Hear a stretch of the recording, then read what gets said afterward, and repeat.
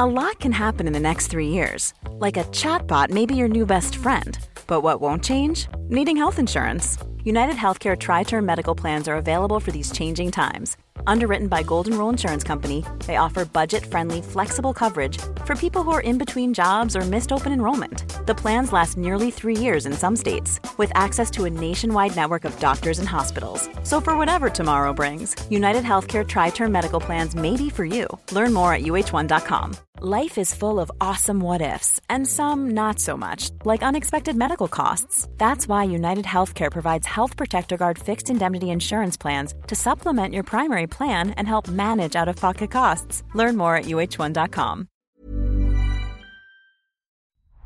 The New Statesman. The results of yesterday's by-elections are in. Kingswood and Wellingborough, both previous Conservative seats, have turned red in a historic loss for the Tories. Hello, I'm Anusha Kelly, Britain editor at The New Statesman and host of this podcast. And joining me down the line, I have The New Statesman's associate political editor, Rachel Cunliffe, and The New Statesman's senior data journalist, Ben Walker. And today, instead of a You Ask Us episode, we're bringing you a special reaction to the by-election results. Thanks so much for joining me this morning, Ben, especially you, because I know you've had, I think you've had all in all 4 hours sleep because you were watching the results come in. So thanks so much for pulling yourself together to join us. What time did the results actually come in? I was shamefully asleep. Oh, shamefully asleep. What were we talking about? Kingswood, which, as we know, is a bit more urban than Wellingborough, basically outskirts of Bristol. Although I think Kingswood residents would quite understandably resent that. That came around about 2ish, I think 1ish, 2ish, if I remember right. It was a pretty quick count there. But Wellingborough, meanwhile, took its time. Got about as 3:30, getting closer to 4 a.m. and there was a complete hash at the end. People, the counters had missed 7 votes. So they thought, gosh, right, we've got to do a bundle recheck, which prolonged things completely. And I was tweeting and streaming, I want to go to bed, and I did. And it still took a long time. Tweeting into the void. Okay, so let's bring everyone up to speed. Wellingborough was the former seat of Peter Bone, who was suspended from the Conservative Party in October due to a bullying and sexual misconduct investigation. And Kingswood was the former seat of the Conservative MP Chris Skidmore, who actually resigned over the introduction of new oil and gas licences. And he described the relaxation of net zero targets as the greatest mistake of Rishi Sunak's premiership. And Rachel, you have a good interview with him online, so our listeners who are curious about his resignation should go and read that as well. Both of these were Conservative seats with decent majorities, and they've now been taken by Labour. Ben, could you talk us through the scale of the swings that we're seeing in both Wellingborough and Kingswood this morning? Yeah. Decent majority doesn't cover it in the case of Wellingborough. That was super safe seat. Okay, so to give a sort of lowdown of the seat, like I say, Kingswood, outskirts of Bristol, you would think, okay, yes, historically this has been battleground Britain. This is the type of seat Labour needs to win. If Labour ever fancies its chances of governing this country again, they need to be winning there. And the result there, decent enough. Up 10 points, the Tory vote down almost 20 points. That virtually is in line with what we're seeing in the polling. So Britain predicts, again, once more, I'm delighted to say, actually got this one almost bang on. So what did they come up? Up 10, Tories down 19, 20, and Reform up around 10 points as well. Okay, so in line with the polling, 400 plus Labour seats, if that was repeated nationally, that's what the polling is implying. Very comfortable Labour landslide on its way in Kingswood. Do note, though, that in Kingswood and indeed in Wellingborough, this is the first time the Reform vote is living up to what we're seeing in the polling. So I've been saying this on numerous occasions. There's very little evidence that the Reform vote is actually there. It's more like a phantom voter of very irate, understandably, voters who, want to say up yours to the system, up yours to the establishment parties. But when it comes to voting, they just don't exist. They don't bother. They're not enthused. For the first time, we're now seeing otherwise. And that suggests twofold. One, it's a vote that maybe the Conservatives could squeeze a little bit at the next election. Research shows as many as, well, between 1 in 10 and 1 in 3 of Reform voters can go back to the Tories or go over to the Tories. The rest of them, though, it's more likely than not they won't. And that does mean, yes, something for the Tories to squeeze, but also extra trouble for the Tory party when the general election comes. Wellingborough is, I think, a bit more of a dramatic result because, like what I said in Kingswood, Labour were up 10 in Kingswood. In Wellingborough, they were up 20. Okay, now Wellingborough, Labour doesn't need if they want to gain a majority. Labour, there was very little Labour activity. I was writing I was writing in a piece for the New Statesman that Wellingborough is the kind of seat that, unlike Tamworth, has seen very little Labour activity in recent years. This is the kind of seat where the Labour campaign, it's freshly imported, it's freshly new, and there's not much history there. So the result in Wellingborough, huge. That's significant. Over and above what the polling said. Maybe that might have something to do with the Conservative candidate being who she is and who she is with. But to justify, to explain, to give reason to that scale, I don't think so. I think in the battleground seats, Labour are quite, just living up to the polling expectation. But in the shire seats, there's something, it seems to be potentially something a bit more dramatic going on. And you can make the argument no seat is a safe seat, but I think there are fewer and fewer seats than perhaps the polling implies that are safe for the Conservatives. And just another thing as well, this week we've had 1 or 2 polls showing the significant narrowing in Labour's support, maybe a consequence of the Rochdale furore or something related. The 2 by-elections simply asserts that the Labour lead is closer to 20 points than it is 11 points. Brilliant. Thank you so much for that overview, Ben. It was really useful. So actually, we should talk about the individual circumstances in Wellingborough, which you hinted at, Ben. It was Peter Bone's partner who was selected as the candidate there for the Tories. And Rachel, you were on the ground there reporting a few days ago. I wonder if that came up as one of the reasons that voters were put off from voting Tory there. I'm not sure that was a key voter concern, but I think it was a key factor in how little the Conservatives were actually campaigning in that seat, how muted the Conservative campaign was. It did come up a few times that people really didn't like Peter Bone. It was quite similar, what I was hearing, to when I was in Mid-Bedfordshire in the run-up to that by-election in October, which was Nadine Dorries' seat. And there was a huge amount of anger at her having taken the seat really for granted there. And again, there was anger in Wellingborough that he'd been an MP for 20 years almost, and they didn't feel that he had really advocated for the seat or got the things done that they wanted, hadn't got the funding that they wanted to reinvigorate the high streets, and obviously all those issues that you regularly hear in by-elections about potholes, about NHS waiting lists, dentist waiting lists, school places, all of that. So they didn't feel that he properly advocated for them. Most of them, I think, like that was the key thing. But there was very, very little campaign activity on the Conservative side when I went. I asked several times if I could meet the Conservative candidate, Helen Harrison. I asked if I could speak to her on the phone. I asked if I could come door knocking with her. And they kept saying, no, she's too busy. She wants to prioritise going out and knocking on doors and meeting people. And that wasn't the impression I got, shall we say, when I was there. The Labour campaign team that I followed said that they saw the Reform people out and about a fair amount. They hadn't seen the Conservative people out and about. People on doorsteps hadn't been canvassed by her. And I went to their campaign office. So the Conservative campaign office was using Peter Bone's old constituency office, and it was completely dilapidated, paint peeling, door very much locked, lights off.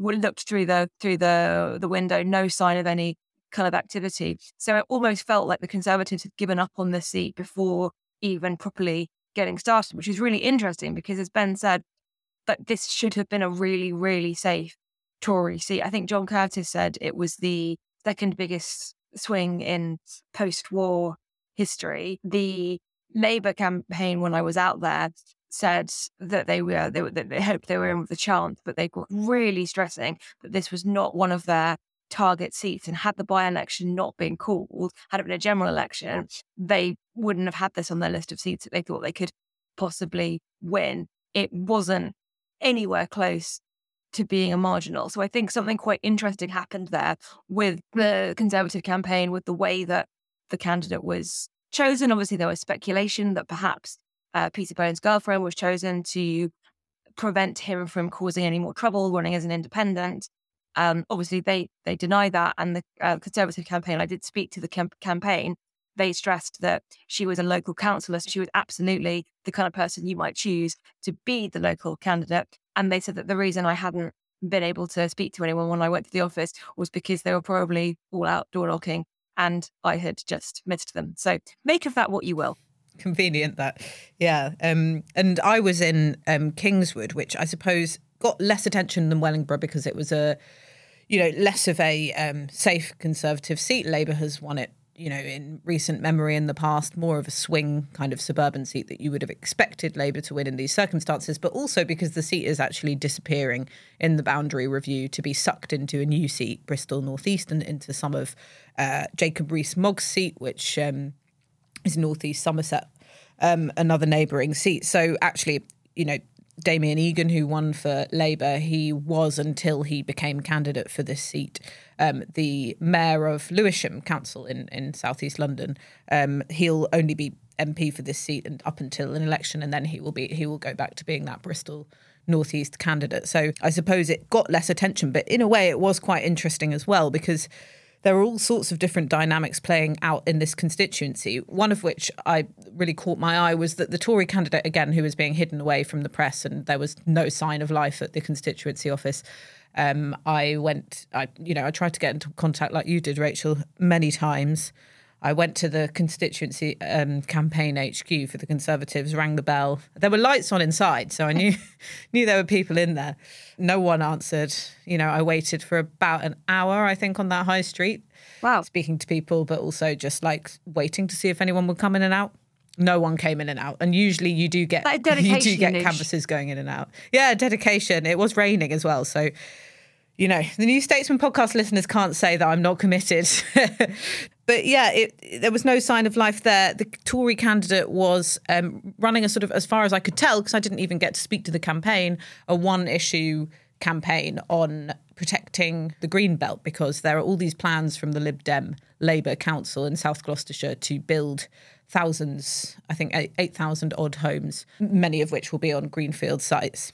And so there's a bit of local disquiet about that in the area. What was interesting is that Labour's got quite a firm stance on house building. Keir Starmer said he'd ignore local opposition to house building, and that didn't seem to damage them in the result of this election. And that was something that Labour strategists were really happy about in Mid-Bedfordshire as well. A very different seat, obviously, but with similar concerns on the ground about protecting green spaces. So I thought that was quite interesting. And of course, as Ben said, this was one of the seats that Labour needs to win. I think it was put to me by Chris Bryant, who was the MP, who was the campaign lead for Labour there.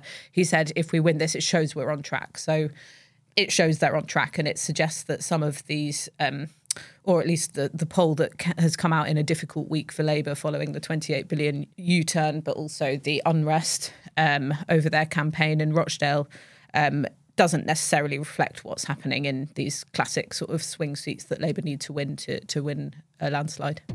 After the break, we'll ask, what can we learn from Reform UK's support in these by-elections? Join like-minded readers that support our journalism. Enjoy unlimited access to our writing and subscriber-only benefits from just £2 for 2 months. Visit newstatesman.com/subscribe 2 for 2. Everyone knows therapy is great for solving problems, but getting therapy has its own problems too, like finding the right therapist, fitting into their schedule, and of course, the cost. Well, BetterHelp can solve those problems. It's totally online and built around your schedule. It's surprisingly affordable too. Connect with a credentialed therapist by phone, video, or online chat, all from the comfort of your home. Visit BetterHelp.com to learn more and save 10% on your first month. That's BetterHelp, H-E-L-P. Ben, you mentioned Reform UK and its success in both of these constituencies. Can you tell us how well it did and what it means? Yeah, so Reform got 10% in Kingswood, 13% in Wellingborough. The Britain Predicts model, like I say, which accounts for the polling, which tries to get some sort of local variation in, got them bang on in Kingswood and got them also close in Wellingborough as well. This is pretty interesting. It's pretty good for them. It's reflective of where they are, polling nationally, and that's something new, like I say. So polling nationally has them on 9-10%, sometimes even beating the Lib Dems in the popular vote. But I don't think that necessarily means, as we know, that's not going to mean they're going to pull away with more seats than the Lib Dems, because we know that. It does mean a fair few things. Like I say, it means the Reform voter is not a phantom voter. They are people, it seems now, willing to turn out in two special circumstances. By-elections, sure. Angry voters, sure. Looking to kick the system, fine, fair. But that means they may also come out in greater number in a general election, because the one thing I always kept making was comparing Reform to UKIP. So in previous by-elections gone by, in Selby, in Tamworth, in every other by-election, really, Reform was never living up to its expectations. It was never living up to my model. It was never living up to the polls. Now they are. When UKIP was having a go at all this in 2010 through to 15, when in 2012 they were polling around 8, 9, 10%, sometimes pipping the Lib Dems, in by-elections they were always doing better. They were always doing better. So if you remember, cast your heads back to Rotherham, 2012, November. Of course, yeah, South Yorkshire coalfields were a bit more responsive to the radical right, but UKIP came away with 22% there. All right. And at the clear second, they got 15% in Corby, which is neighbouring Corby in Northamptonshire, in November 2012, when they were polling nationally 7-8%. So UKIP, during their rise, they were overperforming the polls. They were outperforming them. Reform here are living up to them, which is something new, which does change the debate slightly about, can the Tories squeeze them? But it also does mean there are quite literally votes, not just leaving the Tories for the apathy, but leaving them for Reform as well. And, when you defect from one party to another, it's very hard to get them back. It's when you go from your party to apathy to indifference that the party can normally rally you back when the campaign comes. What's happening is a lot of the Tory base is now finding a quite comfortable home. Throughout much of the end of Boris Johnson's premiership, Liz Truss is a lot of the Labour lead was more a consequence of Tory apathy than Labour rise. I've said that many times. Now, not so. If you look at the Tory base, let's say 100 Tories who voted for Boris Johnson in the room, around about 15 of them are going Labour, and around about 10 to 15 are going Reform, and there's around about 10, 15, 25. There's about 20 or so, maybe 30 or so going undecided apathy. Tories think they can rally that back. But that number of apathetic voters was much bigger than it used to be. It was much bigger then than it is now. The reason for that is because a lot of them are now finding home with Labour and Reform. Big problems for the Tories. That's really interesting. And Rachel, what does it mean for the internal dynamics of the Conservative Party that this, Reform's showing in the polls is now translating into by-election results? Panic, I think. I agree with everything Ben said. I would add, though, that if Reform were going to do well anywhere, you would expect them to do well in Wellingborough. UKIP came second in 2015. It was one of the highest Leave voting constituencies. And so if they're polling at 10 to 13% nationally, you would expect them to be doing slightly better in Wellingborough than that. Because obviously that's not evenly spread. And I thought the managing of expectations in Reform was quite interesting. I spoke to Ben Habib, who's the deputy leader and was the Wellingborough candidate, and I asked him what a really good result would be. And he played it very safe, and he said coming third. And obviously they did come third. And that is a great showing for them, given that it is the first time that they've achieved that level of support. But still, at the time that he said that, the bookies actually had them as more likely to win the seat than the Conservatives, which is pretty huge. So I think they've still got some work to do and let's just say that if they hadn't had a good showing in Wellingborough, they wouldn't have been able to suggest that they were going to have a good showing anywhere. So they hit the level they needed to maintain that momentum, but I'm not sure they went that far beyond that. I think the point about Conservative voters not just staying home, obviously lots of them did stay home. The turnout for both of these was very low, but not just staying home, but directly switching to either Reform or Labour is really interesting and should have the Conservatives worried. One of the things that the Labour campaign in Mid-Bedfordshire said to me is they were hoping that the Mid-Bedfordshire result would demonstrate that Labour can actually win votes directly from Conservatives without them having to go through a kind of protest party first. They can get Tory to Labour switches. And that was really evident. And one of the things that I found really striking, speaking to Jen Kitchen, the Labour candidate, now going to be the Labour MP for Wellingborough, is in 2019, she was the Labour candidate for the seat next door, South Southampton, Adrian Ledsom's old seat. And she just talked about the difference campaigning in 2019 to campaigning now, just the reaction she was getting in some of the rural areas. She said that basically they got harassed on the campaign trail in 2019.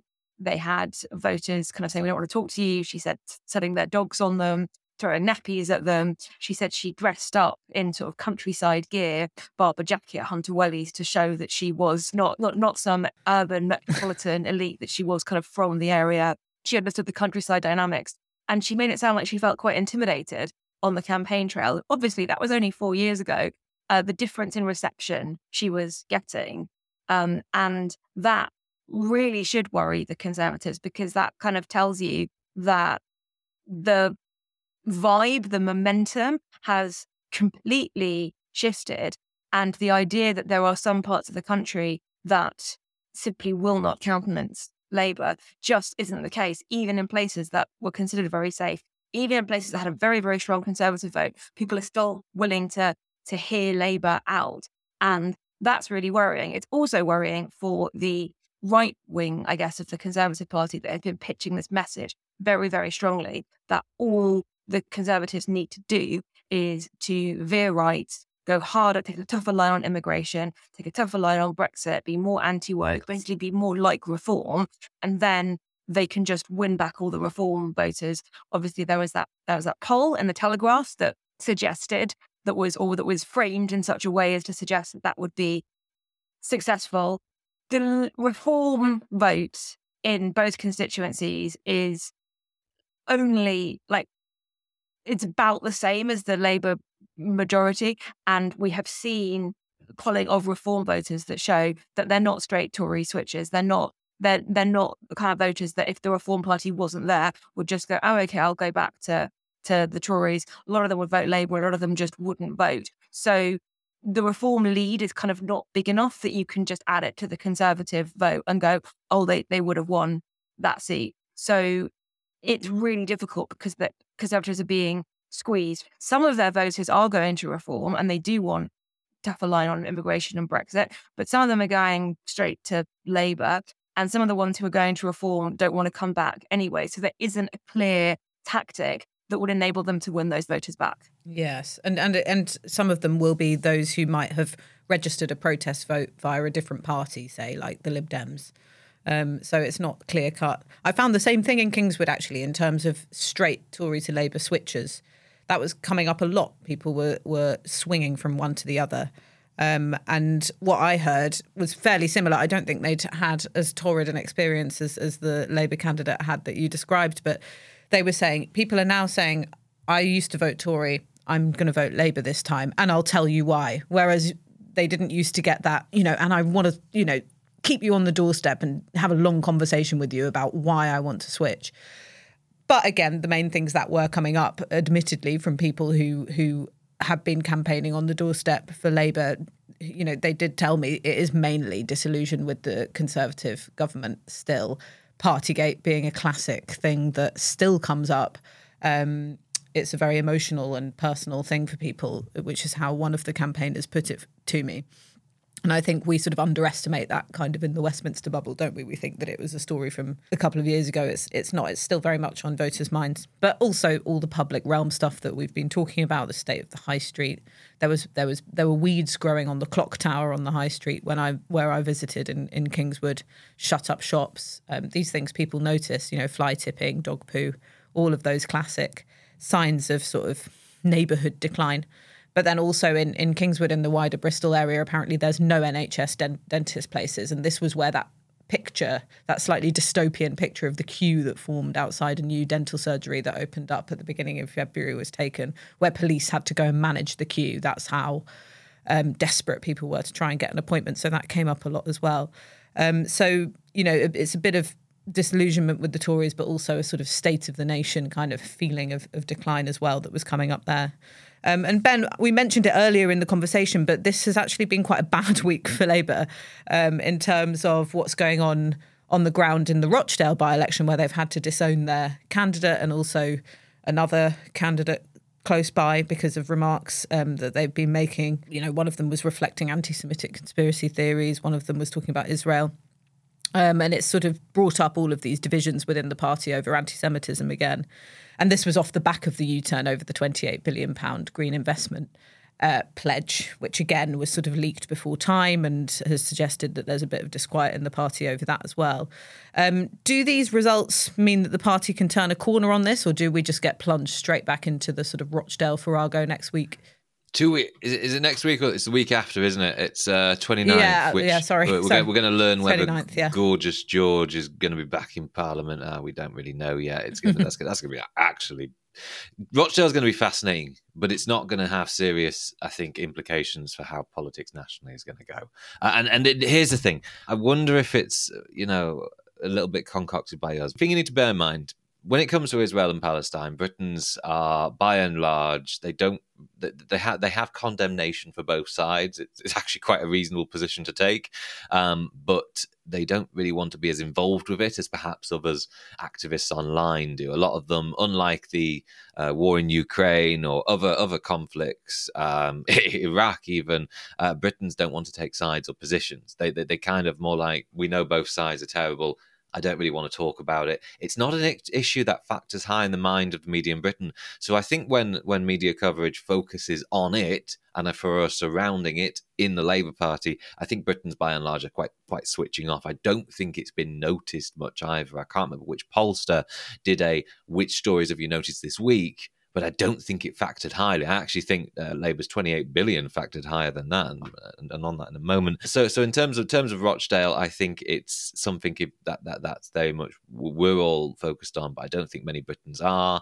Nevertheless, I think there is quite a serious problem with Labour's relationship with Muslim voters. One poll observation did see them crashing from 80-something% to 60-something%, which, hey, is a complete 20-point fall when you're up 10 points nationally. It's quite a significant shift, and something to bear in mind is if in a lot of our Muslim seats that will mean a slight fall or stagnance in the Labour vote in a lot of Muslim seats. So something to bear in mind there.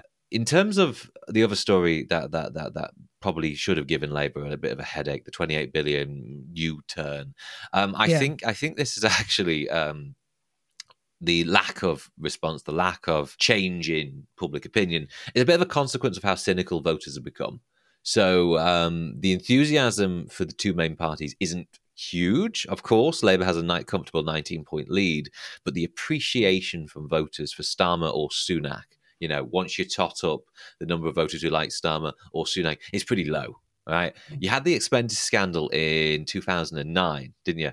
And in 2010, running up to it, you did have political figures that Britons feel they could rally around. David Cameron had around about 50 to sometimes 60% favourability amongst voters. Starmer's got nowhere near that. Now, Keir Starmer, of course, is most likely to lead Labour to a potential landslide win, but he doesn't have that. And what that suggests, and the enthusiasm, by the way, for Sunak is next to non-existent, what that suggests is very little enthusiasm for politics, for politicians, and indeed for political promises. So I think it's almost baked in that U-turns on big budget commitments is going to happen anyway. It's what I've noticed as well. The best time to raise tax is now, because voters are already feeling the squeeze. They won't necessarily be able to tell which of the squeeze it is. Voters already feeling cynical now. Don't give them ideas, Ben. Well, we've just, as a borough council, we've just raised council tax last night. So, understandably, of course, it's how budgets are. I shouldn't really laugh about that. It's not ideal, right? You know, it's how the situation is. It's how council budgets have been cut to the bone. But, you know, I think now is the time, you know, get the pain out of the way now. The cynicism is there now. The apathy is there now. Voters kind of expect it. And voters already feel the squeeze, so they understand, I think, that when you have to abandon big budget commitments, you turn it from a commitment to an aspiration. I think voters, by and large, get that. Yeah, and it's interesting because I asked Chris Bryant, who was running the campaign as the Labour MP sort of campaign lead in Kingswood, about this, and when I asked the question about the 28 billion and how it was affecting voters in the constituency, I actually apologised for asking the question because I said, I know it's a very Westminster question. And he actually said, no, you know, he was like, is that okay? It is a Westminster question, but it's actually quite a good question because he actually admitted it had come up. And, you know, bear in mind, Kingswood, Bristolian suburbia, there's quite a lot of enthusiasm for the Greens. Greens did quite well there. I think they're up 3 or 4 points. And, you know, the Greens are the biggest party on the city council there as of last year. So there's quite a lot of sort of green enthusiasm in the area. And also there's a manufacturing jobs history there, Rolls-Royce, Airbus, BAE Systems. So there is interest in this switch to green industrial jobs. And he said it had come up, but his take on it, and of course, you know, this is the take of a Labour politician, he was saying that people were saying, well, at least you've said now you're not going to do it, rather than waited to get into power and then dropped it like so many promises are broken. That's his spin. It's not something I heard from any of the voters there, but it was interesting that that had actually come up, whereas I think much less so what was going on in Rochdale. All right, well, thanks so much, both of you. This has been really good analysis of the by-election results, and we'll, of course, be reflecting on the result from Rochdale as well in a couple of weeks' time. Thanks so much for listening. If you'd like to submit a question for us to discuss on a future podcast, you can do so at newstatesman.com/youaskus. If you're listening on Spotify, just scroll down on the episode page and type your reply. Or if you're watching on YouTube, you can leave a question in the comments. You've been listening to the New Statesman podcast with me, Anoosh Chakelian, and my colleagues Rachel Cunliffe and Ben Walker. We'll be back on Monday to discuss the dire state of local councils across the country. This episode was produced by Catherine Hughes.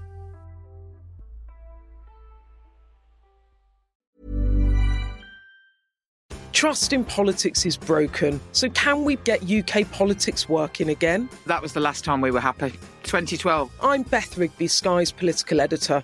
Join me every week with Labour's Jess Phillips and Conservative peer Ruth Davidson for some electoral dysfunction. This idea of nuance is completely left politics. Yeah. Together we'll focus on the policies that could deliver political satisfaction. Follow Electoral Dysfunction wherever you get your podcasts.